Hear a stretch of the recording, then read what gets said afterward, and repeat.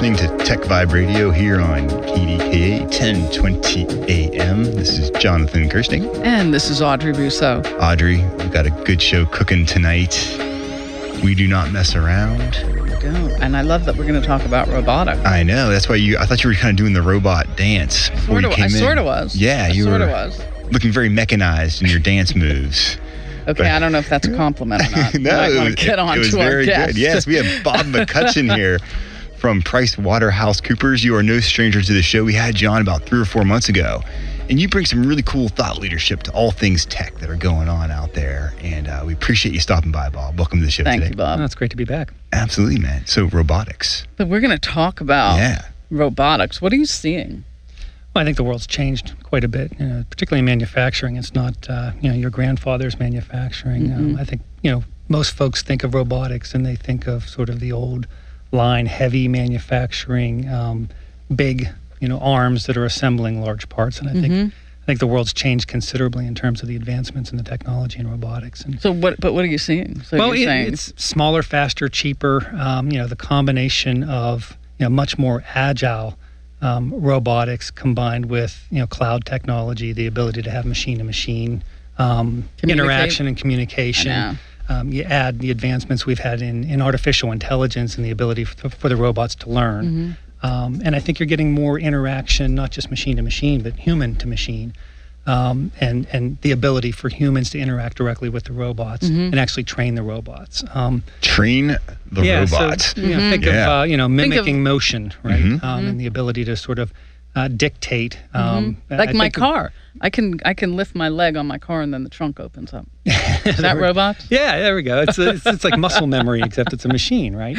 Exactly right. But I think they're also much more advanced in terms of the types of detailed work that a robot can do today because they're smaller and more agile. Right. Dexterity is amazing. Yeah, speaking of agility, I don't know if you've seen this, but there's an Oreo cookie video with CMU's Hurl robot where this robotic hand takes the Oreo apart.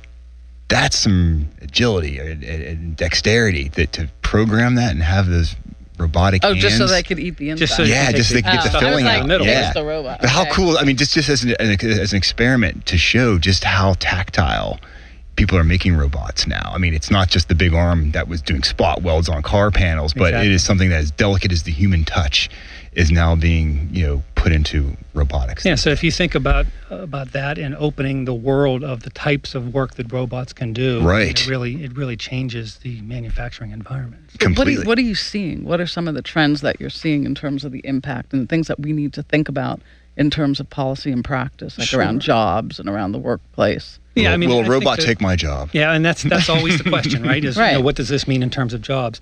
I think it's important to recognize that the nature of the jobs will change over time. So while we may be employing more and more robots into a process, we'll be creating jobs by the manufacture of new robotics, the servicing of robotics, the software and the technology that goes into them. So it's just changing the nature of the jobs, and we may actually, in fact, be creating more jobs net.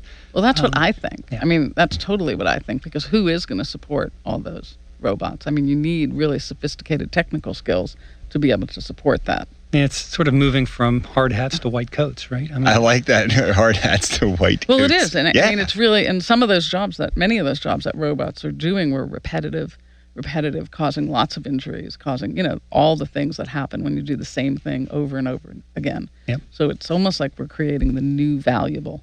And the ability for humans to interact side by side with the robots, because they are much safer, they are more agile, they're smaller, they're more mobile. The ability for humans to actually interact more directly with the robotics, creates a new environment as well. For sure. And so, but up till now, and I know you know this better than any of us, most, robotics have been implemented in these large-scale manufacturing environments. That's right. Like, anything in the downstream robotics. In the automobile industry. Right. In the airline industry. Things that are huge and big and hard to lift anyway. Where are some of the places that you're seeing? Yeah, I think some of the finer assembly processes, consumer electronics, packaging. So again, it's things that, where the human hand could do a lot of these and a robot couldn't do it in the past, but assembly, packaging, inspection, safety, quality. I think the other thing is, what's the definition of a robot too? You've got a fine line between robotics and sensor technology and data capture. It blurs together very much so. Right. So whether it moves or not, or whether it thinks and acts and learns, there's a crossover. And so I think when you get into these ecosystems, it's a combination of a lot of technologies that sort of create the environment that we're thinking about in the future. And you think about how much it has changed. I think it's probably been close to 20 years ago when Pittsburgh was named Roboburg, which I still take issue with that for some reason. It's just too easy to put a name on something these days. But that was 20 years ago. And so we've been branded as this town. And how much has changed in the 20 years? I mean, obviously, as we talk about the smaller, more tactile robots right alongside the workforce now. Yeah, it's amazing being a native of Pittsburgh and thinking about just the change in the environment here from, what's traditionally been thought of as a heavy manufacturing environment to, a high-tech environment and a very diverse economy. There's a lot going on in the tech space right now. For sure. A lot that's serving manufacturing as well. So, I mean, in proportion, how much is this growing? So how many robots do you think are deployed? Well, there's about 1.5 million robots in service globally right now. Several 100,000 of those would be in the U.S. That's like a full army of robots. Yeah, it is. I mean, you kind of lose sight of just how pervasive it really is. The survey that we had recently done actually suggested that more than 50%, around 55% of companies are employing some sort of robotic technology. And that number is growing. And I think what's going to be interesting is not just how many more robots will be out there, but the advancement in the technology and how those older robots are replaced with much more advanced technology. For sure. But more than half of the employers or companies in manufacturing today are using robotics in some way. And so are you seeing a shift in the skill sets? Yeah, absolutely. I think, getting back to the types of jobs and the workforce, one of the things that we often talk about is closing that skills gap. Right. And it's really important in manufacturing. Today's job in manufacturing is as technically advanced as any other sector. Advanced, really. right. For sure. And I think that's often lost. On the hardware, even on hardware more so than they might see in some of the other service industries. Yeah, so the training and the skill sets and the nature of the workforce that we need to service that going forward is very different. So there's all this dialogue about how do you get people ready for that world, right? Do they get a master's degree? Do you take them to high engineering schools?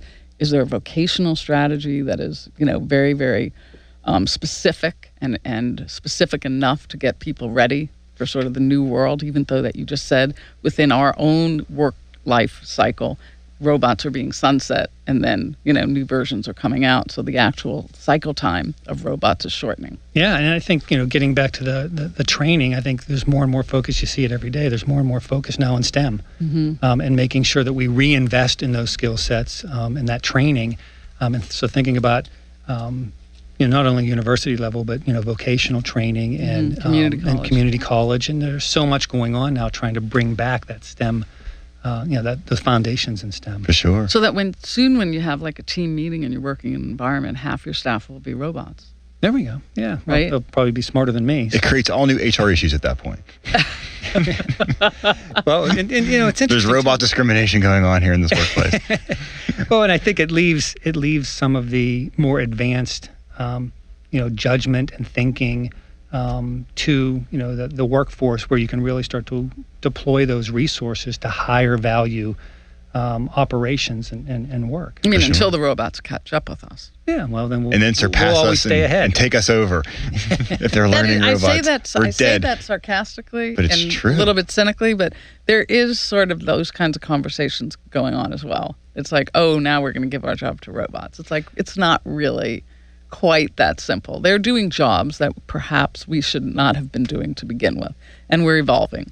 And the more that we evolve, the more we're going to use tools to help us. Or even jobs that we can't do. But that's what differentiates humans with, animals. We can use tools. And I think, if you think about just the safety aspect of it, and you think of manufacturing of old and how dangerous some of that work was, I think it's to our benefit to find ways to do that work in a safer environment. Exactly. I just want to remind everyone we're talking to Bob McCutcheon from PriceWaterhouseCoopers. And we're talking about robotics here. And I have a quick question for you about the Pittsburgh area. Obviously, we talked earlier about Pittsburgh being named Roboburg. At that time, we were a lot of research, not a whole lot of companies. But we're seeing more companies now that are out there. Do you see more of the research now getting into the marketplace with the companies like the Carnegie Robotics and like RE Squared. And Yeah, so forth? I mean, we're definitely seeing, movement towards more startups and more actual production of technology. Like people are selling the stuff. Yeah, I mean, they're making money they're on it. deploying it in the environment, and it's getting beyond just research and theory, and we're actually putting it into practice. So. That's exciting. I like when people are making money on this stuff. The research is great, and it's fun to see someone taking an Oreo apart in the lab. But when it's taking exciting. your Oreo apart at your house, then it's a whole other game at that point. It's exciting to see it stay here in Pittsburgh, too. That good point. So are there areas of the country where you're seeing more intensity in terms of deployment? I know you've done this survey. Yeah, I think, similar to the industry itself, right? Mm-hmm. I mean, you're seeing more of this because our focus is industrial, right? Right. You are seeing sort of the Rust Belt, the Midwest. Yeah, that makes sense. Participating in this more just because of the nature of where we have a lot of our manufacturing. And where that technology makes its first play. Right. But we're seeing a lot of manufacturing in the South. We certainly are seeing that. We are, and the South has invested considerably in closing that skills gap and workforce development and creating a competitive environment. So some of the southern states have come a long way in terms of creating an environment for this. So Yeah, and I do agree with you about safety, and safety being something that in the U.S. we work really hard. Many big corporations work really hard in that, but it's really difficult to get to a zero, tolerance in terms of safety. Yeah. So Bob, you are super prolific. You blog about this stuff. You write about this stuff. Where can people go and get more of your insight when it comes to robotics and all things tech and PriceWaterhouseCoopers? Sure. So they can follow me on Twitter. Also look at pwc.com. Our industry insights have a lot of the links to Who are you on leadership. Twitter? Yeah. Bob at McCutcheon. Oh, that's pretty easy. Yeah. We can remember that ourselves. MCCUT. It doesn't take a robot to remember that. That's great. Thank you so much. Yeah. Thanks for sharing this work. And if people want to know more about Bob McCutcheon and his staff, where would they go? www.pwc.com. Simple as that. And you'll be back on the air with us probably in the next few months because we're having you back as a regular guest to bring us these cool insights from the tech world. Yeah, I'm looking forward to it. Appreciate it, Bob. Thank you so much. We're taking a quick break. We'll be right back. This is Jonathan Kirsting. And this is Audrey Russo. We are from the Pittsburgh Technology Council. Learn more about us at pghtech.org and on Twitter, follow us at pghtech.